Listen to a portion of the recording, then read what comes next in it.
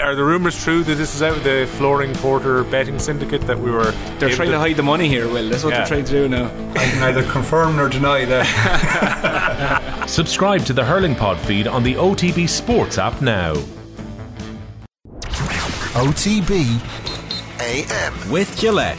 Get into your flow with the new Gillette Labs Razor with exfoliating bar. Cian Tracy of the Irish Independent is with us in studio. Cian, you're very welcome. How are you? Morning, lads. How are you? We've asked you to give us some idea of what we should be watching this weekend in the Champions Cup. But before we do that, you've actually been covering the Women's Six Nations for the last couple of weeks. It's tricky. It's tricky from an Ireland perspective because we are all trying to give the team an opportunity and an even break and an opportunity to, bed in this new culture, the new playing group, the new coaching ticket. But the results have been poor so far, and we could be facing a long period of poor results before we start seeing any uptick. We could, but that's why I think this Sunday against Italy is absolutely massive. I suppose the two defeats have been disappointing, but they've both been against professional outfits. Albeit Wales have only recently changed, and I don't think there was any shame in losing to France away from home. No Irish women's team has ever beaten France on French soil, but I think it was the manner of the defeat, like 27 handling errors, 44% success rate after line out, 60 after scrum. So they're deep-rooted issues, but I don't think we should be surprised really that this is happening. I suppose the women's game has been neglected for so long, and the chickens are probably coming home to roost now. So unfortunately there is going to have to be a bit of pain before this team get back on track. But like I said, if they don't beat Italy this weekend, they're staring down the barrel of a wooden spoon. And for all that, we do need to have patience, and it will be a long-term plan.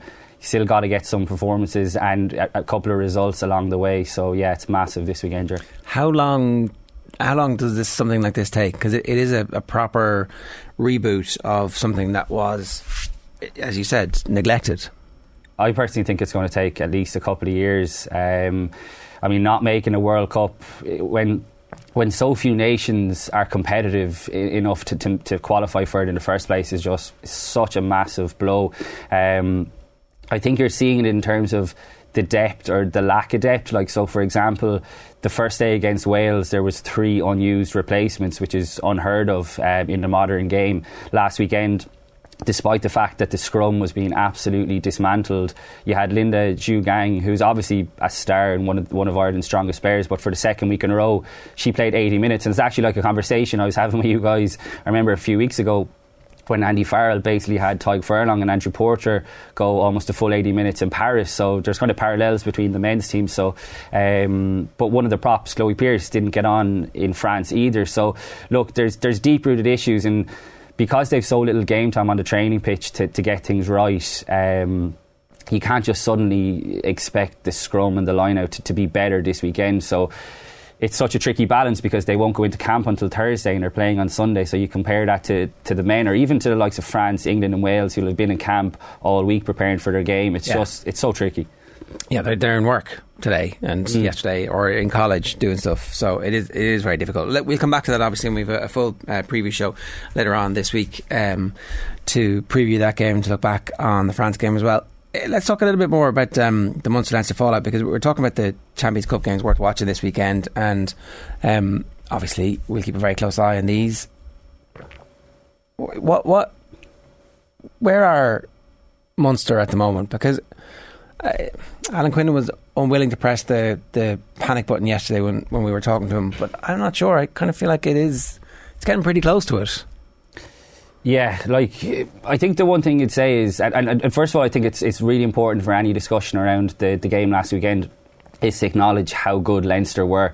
I mean, I thought at times it was like watching Ireland, not just the personnel that were involved, but also the slickness in their backline move. So I think it's important to state that, but I just can't get away from the fact that Munster wanted Johan van Graan to stay on, and he would be staying on if he didn't have his head turned by a bucket load of cash from Bath. I just think that's so damning to the organisation as a whole. I think it's interesting. I would say, I obviously have a lot of friends and family who go to Munster matches every week from back home, and they've been disillusioned for a long time. But I think there's been a cohort of, I would say, Munster fans online who would have quite strong voices in the social media sphere, but I think they've stayed patient, but I think that is starting to turn now as well, and you can see it in the attendances. And like personally, I'm so fed up of hearing the same old excuses that there's confirmations on, there's communions on. That's what it was before. I heard that mentioned again last weekend. I know COVID has an issue in the GA clashes and stuff, but Munster's attendances in big games hasn't been the same as what it was back, certainly when I was going to games. Like, I remember days when you wouldn't get a ticket for, let's say, like a big English team coming to town, as Exeter are in 2 weeks. You just wouldn't be able to get a ticket. Like, there was times where you had to be queuing overnight in the streets of Limerick to a Ticketmaster to get tickets. Like, now I know the glory days are so far away, so far removed from where they are now, but it's the fall from there to where they are now. Like, to not be able to sell out a Leinster game or even come close to it, like, I just think is so disappointing. And how can you expect, and I'm not having a go at Munster fans, by the way, here, because how can you expect supporters to pay their hard-earned money to go watch a team they're not good to watch, let's face it. I did think they tried to play a little bit more against Leinster, but when they did try to do that, the gulf was almost shown to be as big, if not as bigger than it ever has been. So there's serious, massive issues. I also can't believe that they haven't announced their head coach yet. Like, they've known for so long, and I know the IRFU and David Nucifora, they're the ones who are in charge of this appointment, but they always get stuff so right as well. I mean, I'm delighted that the massive investment that we've made in Nucifora and all that part, that he's the one charged with making this decision.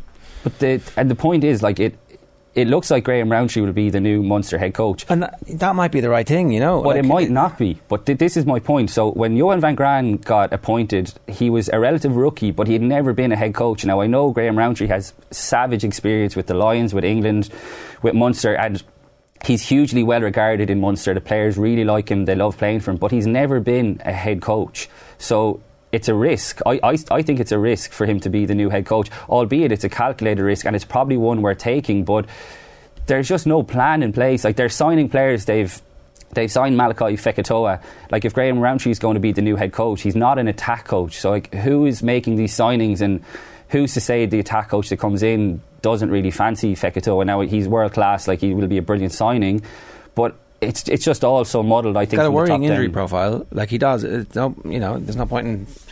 But who is saying that Malachi Fekitoa is going to fit how Munster want to play next week? Because he's a very different type of player to Damien Dialende. So, do we know who the backroom team might include? Has there been any suggestion about what might be around? Like, is Mike Prendergast? I don't think so. I mean, unless it's going to be a serious curveball, I don't think Mike Prendergast is going to be involved.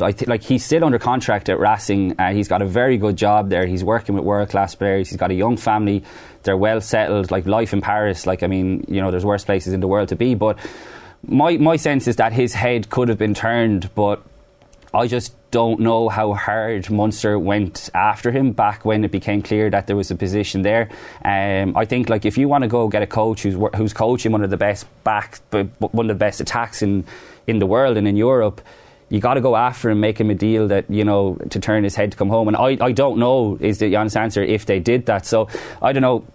The one name that keeps popping up is Milton Haig, who worked with Graham Rowntree at Georgia before, to come in possibly as a director of rugby. But it's strange because normally, you'd through the grapevine you'd be hearing stuff, but like, it's just all very quiet, and I genuinely don't know if there is a backroom team in place already. And when you think about how close we are to the end of the season now, that is worrying. So to get back to your original point, I think that feeds into, from the top down, like the malaise that we're seeing in Munster. And yeah, like you talk about the women, it might get worse. Like, if you look at Munster's fixtures over the next couple of weeks and the injuries that they have, it might get worse. It's kind of mad that this season actually had that win against Wasps with the kids and Ian Costello in charge, and that thing actually happened this season when it felt like an all-time, not an all-time, a kind of maybe a 3 or 4 year high in terms of expectation and hope for the future. Absolutely. And like, you look at the young players who came off the bench against Leinster at the weekend, they're the ones who were really driving it and trying to change it. And I know, like, Johan van Graan has given young players their chance in the last, we'll say, year, but a lot of that has been down to COVID. there was an issue at the start where he kept going back to the tried and trusted players, and I think, you know, COVID helped in that regard because, you know, certain players were missing at different times, so he had to play the young players. But you look at someone like Alex Kendellen, who came off the bench at the weekend, like, I thought he was outstanding. Now, to compare that to the impact, and absolutely zero impact that someone like Chris Kalita made on the game, and that guy is leaving at the end of the season. Look, going to Bath. Munster don't want to keep him, so there's been the biggest opportunity blocker for young back rowers in Munster, and he has been mediocre at best. Like, I've no idea what the thought process behind signing him or bringing him to the club was.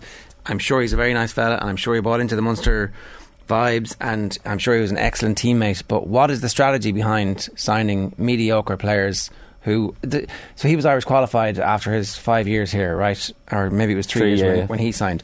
But what's the point? We don't want them. We don't need mediocre back rowers. We have plenty of world class back rowers, and we have plenty of mediocre back rowers. It made no sense. Like, for me, their signing policy is a scattergun like Manchester United. Let's sign some superstars and let's sign a bunch of players. And it so happened that a bunch of those players were South African because the coach and the previous coach or previous director of rugby were South African. But what was the strategy behind it? What were they trying to achieve? I can't answer that. Yeah, no, you're right, and I think it said so much that when, like, Chris Kalita, you know, became Irish qualified, I don't think there was a single person in the country saying that this guy should be in the squad. And, you know, if you're going to be cynical about it, when he was brought over, it was with the intention of capping him, because that was what the project player rule is for. So, look, I just think it's really frustrating when you see it. Like, fair enough if he's going to come in for the big games like last weekend and make an impact, but like Leinster just looked at him and said, we're just going to demolish him. He doesn't really offer a whole pile around a few breakdown steals in each game, and at that he concedes an awful amount of penalties. So I just compare that to someone like Alex Kendellen, who's grown up, you know, as a Munster fella. You know, he's captained the Ireland under-20s. I know he's still young and they have to mind him, but I just think the future is now for all these guys. You look at Craig Casey coming on, you look at Ben Healy, like Thomas Ahern, like Cloutier was getting in ahead of Jack O'Donoghue at times over the last 5 years. That made no sense. He was, and it's like I said, it's really, really frustrating. But I think Munster have been given, like, they've been so lucky, not so lucky, but I think COVID has papered over the cracks in terms of this management team weren't trusting young players for a long, long time. And I know for a fact that was causing a lot of the players down there real disappointment that they weren't getting the chances, because they felt like as soon as the frontliners came back from international camp, they were rolling back into the team no matter how well they were playing. And you compare that to what Leinster do and what Leo Cullen does, and, you know, Munster fans are probably frustrated to compare themselves to Leinster, but you have to do that. You know, you have to do that. But Leinster always get the balance right, and we saw that again last Saturday. They didn't even start their front five, and their pack still monstered Munster. So I think, like, Leinster always get the balance right between rewarding players who have been keeping the show on the road during the international windows, and then easing the big guns back, which we'll see again this weekend with the likes of Johnny Sexton coming back. So it's really frustrating, but I think, like, the one note of optimism I would have about Munster is I do truly believe that there is a seriously talented young crop of players there. It just needs the next head coach to trust them now, and not in another 2 years to say, oh, Craig Casey, you know, when Conor Murray retires. These guys are putting the pressure on now, and they deserve to be rewarded. If they had been beaten out the gate, now it might have been interesting to see what would have happened if Wasps hadn't been riddled with COVID, but if they'd been beaten out the gate and the kids had been completely incapable, they weren't. That was the thing. Like, do you know what I liked as well? The academy is clearly really, really well run. They're very good at getting players to get to that level, and then they hit this brick wall of mediocrity that is preventing them from playing and getting game time and experience. And the academy point is a really good one, Jared, because, like, it's been poor over the last few years, and there's a lot of work still to do. But, like, someone like Ian Costello coming back, that's why I'm so glad that as far as I'm aware, he's not and has never been in the running to be one of the coaches on the Munster senior backroom team, because particularly, like, Owen, you mentioned the Wasps game. Around that, there would have been a lot of talk, because they played such brilliant rugby that day, like, why not get Ian Costello in as attack coach? But his role is so important in aligning like the AIL has been, you know, disregarded as well across the country, but like that has always been such a bedrock of Munster's success. So I think someone like Ian Costello coming back has a really important role to play in terms of aligning the Munster system from the top down. And just one other quick point on the young lads, I thought it was really interesting. Like I was over in France watching the match kind of on my phone on the go, and then I watched it back when I got home on Sunday. But the lack of kind of flashpoints in the first half for Munster-Leinster derby, I just thought it was like crazy. Like, you know, Leinster coming down into Thomond Park, you always get one or two, and actually the two, I think it was only two that happened in the second half, both came from two of the younger Munster players. Thomas Ahern was involved in one, Finian Witcherdy. Like, I'm not saying that, you know, you need to make a scrap, but like they were the ones who were bringing the fight to Leinster, had no regard for the reputation. So I just think we need to see more of them now coming through from now until the end of the season, because it's all well and good saying the future, but what if the future is now? 100%. Okay, let's talk briefly about the Exeter team that they're going to face. I think the worst case scenario is coming through for the injury perspective from a Munster perspective. So far anyway, there's some hope that Zebo might be back and Mike Haley might be back, and you know, that would definitely help, and John Klein, I think. But the rest of them that they were kind of iffy about, it looks like it's bad news. Tadhg in particular probably won't make either of these two games. What kind of an Exeter team are they going to face?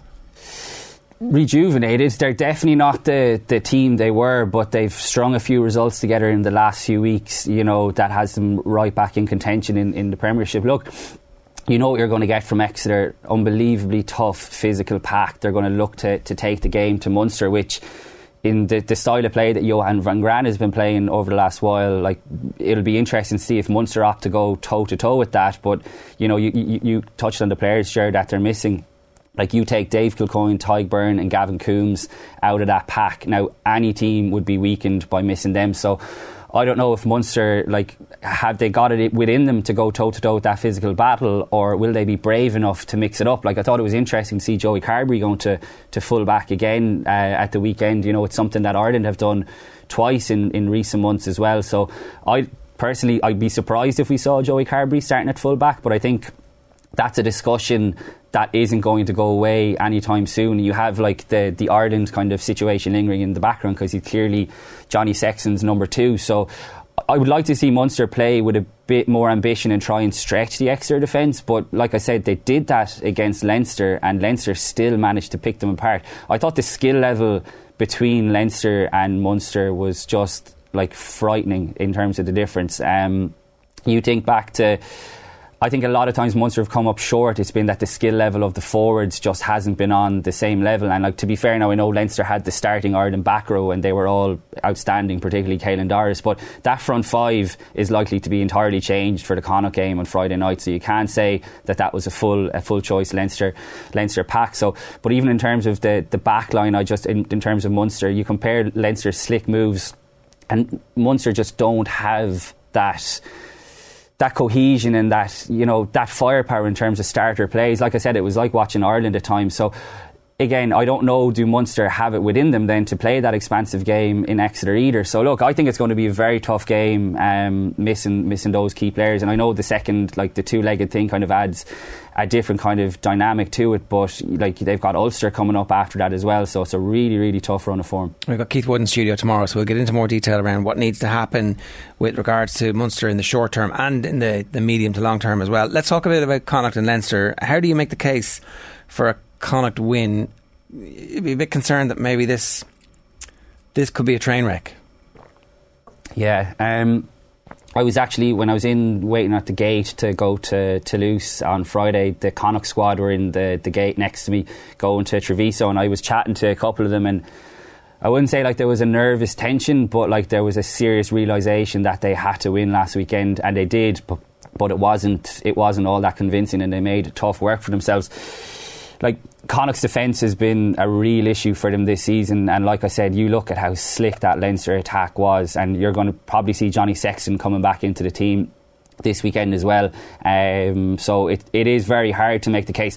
I'm not a big fan, I don't know what you lads think, like I'm not a big fan of the two-legged affairs that we're going to see over the next couple of weeks. Like, just hate the tinkering with the Champions Cup in general. Maybe for a final where the two teams in it are going to be relatively equally matched, apart from that year that Leinster played Ulster. But I'm a traditionalist, and I hate the tinkering that they've done. Even the pool stages have been rubbish, in my opinion. They're so hard to follow. The sooner, if it ever does go back to the normal format, the better. But I think the two-legged ties give a serious disadvantage to the likes of Connacht, who are definitely capable, I think, of springing an upset against Leinster in a once-off game, particularly at the sports ground. But you think over two legs like Leinster, it could be if Connacht don't get it right and don't keep within touch, I think in the first leg it could be over aggregated. I think it could be a really big score.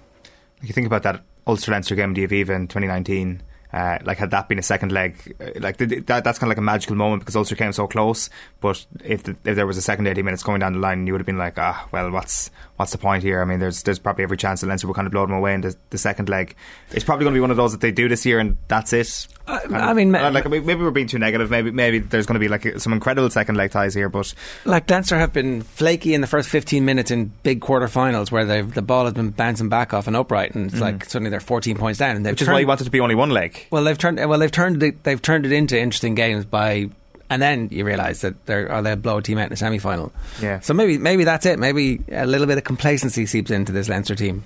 Yeah, and they Leinster still have issues, lads, as well. The fact they're signing Jason Jenkins, and Charlie Natoi next season, two physical players, I still think they're so hung up on the physical gap that the likes of Saracens and La Rochelle last season showed. So the problem is, Connacht absolutely don't have that firepower to expose whatever flaws might be within the Leinster team. So I think it's until you get to the latter stages that Leinster will be really tested, because, like I said, they haven't quite addressed the power gap that they clearly see they have within their team.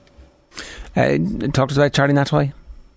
Yeah, so he's a former All Black who's been playing for Leon for the last few seasons. So it looks like he's going to be signing. He's a centre. A strange signing. As much as I can see why Leinster are signing Jason Jenkins, but I'm struggling with it at the same time, two parts of my mind. But Charlie Natoi is a 12 who can play 13, so he's obviously coming in as backup to Robbie Henshaw and Gary Ringrose. I don't think Robbie Henshaw's new contract has been announced yet, so I think a few Leinster fans were panicking when they saw that Charlie Natoi was on his way to Leinster, that maybe Robbie Henshaw was off, but I don't think that's the case at all. So yeah, it's a strange signing. You think back to Leinster's overseas signings over the last few years, they've been kind of grizzled veterans who have been kind of proven stars. Now, Charlie Natoi was obviously capped by the All Blacks a few times, but has been in France for the last few years, playing with Lyon, not exactly one of the top teams. So it'll be interesting to see how he fits in. But they've gone after those Antipodean centres over the last couple of years, and many of them have come in and played sporadically, but never in the big games.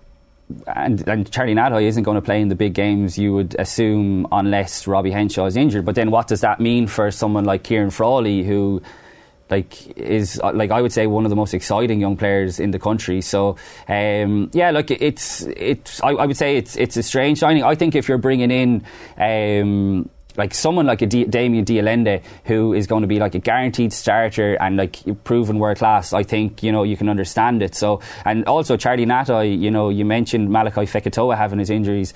Natoi had a series of concussions a couple of years ago that I remember kept him out of the game for a long time as well. So Leinster are signing two guys next season. Jason Jenkins, who's obviously hardly played this season for Munster. I know he played against Leinster, started last week, and Natoi, who has also had his injury problems. So probably a bit of risk in both of those signings too, you'd have to say. The Toulouse-Ulster game, Ulster obviously on the way back from their mini tour to South Africa, they're not in bad stead considering what happened. They come away having put in a really good performance and an okay performance and nursing some grievances, but having bonded a lot of those young players, and I don't know, I think there's a lot happening to be excited about from an Ulster perspective at the moment. There is, as Eddie O'Sullivan would say, I'm not drinking the Kool-Aid on Ulster just yet, though. I don't know, I still think I'd be surprised if they get through Toulouse over two legs. I still think their front five has big issues, lack of power, particularly in the depth. Once you go down the depth chart, guys coming off the bench, and I think that'll be shown up. but they're definitely building something. I think Dan McFarland has done a really good job, and crucially their academy now is starting to produce players. Even you look at the Ireland under-20 success recently, they had Ruben Crothers, who was the captain, Jude Postlethwaite in the centre, like two guys who looked to have a really bright future ahead of them. And you know, it was interesting being in Toulouse last weekend, lads. I was so tempted. I was really hoping that my boss might ask me to stay there for the week and just cover the Ulster game this weekend, because it's not a bad place to be. But like, rugby is just such... I had actually never been in Toulouse. I'd passed through it before a few weeks ago actually to get to Cast when Munster were playing over there, but it's such a rugby city. It reminds me of Limerick in a way.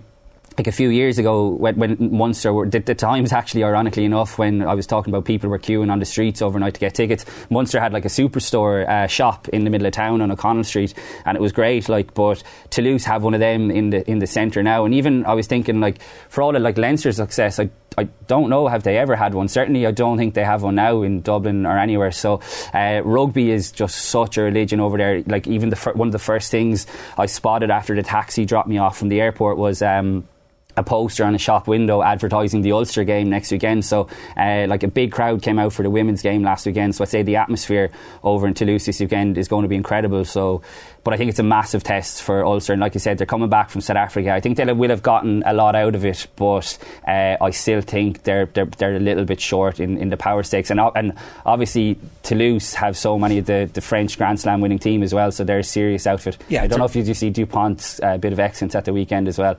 It was just magic. Anyone who hasn't seen it should look it up. Just typified how absolutely sensational he is. This is the clip popped up on my Twitter feed of and I was like, oh, that was pretty good from Dupont, but actually it's not the first thing he does, which is like a 60-yard break from the base of the scrum. He gets absolutely smashed, and he's at the bottom of a ruck, he kind of slowly getting up, kind of looking like he's a little bit out of it, but actually what he's doing is surveying the field, and then pings this kick. That's the one you're talking about, isn't it? Yeah, it's just absolutely crazy. He's like ludicrous. He's like another back row playing, and then, like you said, he looks like he might need to catch his breath here, and then all of a sudden he has this peripheral vision and not just sees the crossfield kick, but also just inch perfect. Like, he's just magic. So Ulster will have a job in his hands to keep him quiet. The Off the Ball Twitter account asked, is there a better sports person in the world right now than Antoine Dupont?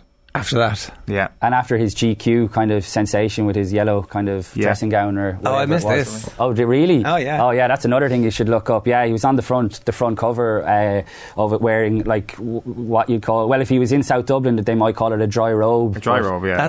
That's our only hope here, isn't it? That like the absolute French success goes to his head, that he becomes like a megastar. Yeah, and I'd be very interested to see how the French kind of, like, the rugby kind of people see that, because I think Itoje is a bit of the same, but I think rugby, not to go down a rabbit hole here, but I think rugby really needs to promote its stars, like its world stars. It doesn't do enough to do that at all, and right now, Dupont is just the Blazers are suspicious of the stars. The Blazers are suspicious of the yellow dry robes. What is this guy doing? But when he's delivering performances like that, he can wear what he likes, as they wear one themselves. Oh, we're going to get in trouble. Bordeaux versus La Rochelle. I don't think anybody in the world would have been that interested in this until what happened at the weekend. Outside of France, and outside of it's a local Atlantic derby.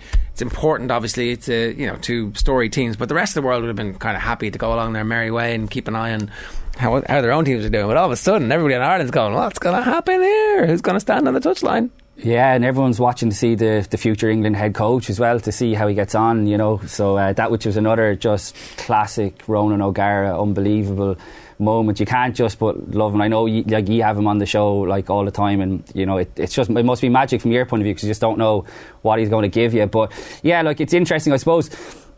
The fact that they played last week, it's great because it gives it the narrative in terms of what happened. But if you look at even Racing and Stade played last weekend as well, and they're going to play each other now, so 3 weeks in a row. And I'm always disappointed when the Champions Cup throws up ties this early in the knockout stages with teams from the same league. I'm disappointed like Leinster and Connacht are playing each other. I like seeing teams from different leagues going up against each other. So yeah, in that point, you always kind of look out for the Irish interests within the other team. So you're looking at Mike Prendergast and how the Racing attack is going. You're looking at La Rochelle and how Rog is going. And I think what's been interesting is with the influx of Irish players and coaches in France over the last couple of years, Donncha Ryan was the same at Racing, is they've really helped, I think, change certain French clubs' focus when it comes to the Champions Cup, because Toulouse have always had it because they have the pedigree, they have the history, but teams like La Rochelle and Racing less so. But Rodgers obviously come into La Rochelle and said, no, like we're not sacking this off. So I think that's brilliant for the competition. They went so close last year. Racing are the same. I think when Donncha Ryan was there, he played a massive role in that, and now Mike Prendergast is doing the same. So it's brilliant for the competition. And like you said, everyone is going to be watching to see if we're going to get round 2 between O'Gara and Urias. It was mad stuff, really, wasn't it? And you're kind of just still enjoying that, and then he comes out and tells TV that he'd love to coach England. So I can't imagine England-Ireland weeks covering that would be something else. Like Munster up against Exeter this weekend, and I see Austin Healy is saying that Rob Baxter not the man for England in his Telegraph column. So Rog in the box seat. Well, like they do have a few candidates, and Andy Farrell is certainly going to be in the mix-up as well. Like obviously, depending on how he gets on at the World Cup with Ireland, and particularly maybe if he was to get a win over New Zealand this summer, be the first Irish coach to do it, would be incredible. So there'd be no shortage of suitors, but like for O'Gara to throw his hat in the ring like that was just so audacious and so classic him. Maybe he might get another 0 on his La Rochelle contract maybe, but you just got to love how he plays the game. He's a master at it, isn't he? Alright, anything else we should be looking out for over the rest of those ties? Yeah, I suppose like I mentioned Racing there, like you have Mike Prendergast, and I think there's always a bit of Irish in Bristol as well. They're going up against Sale.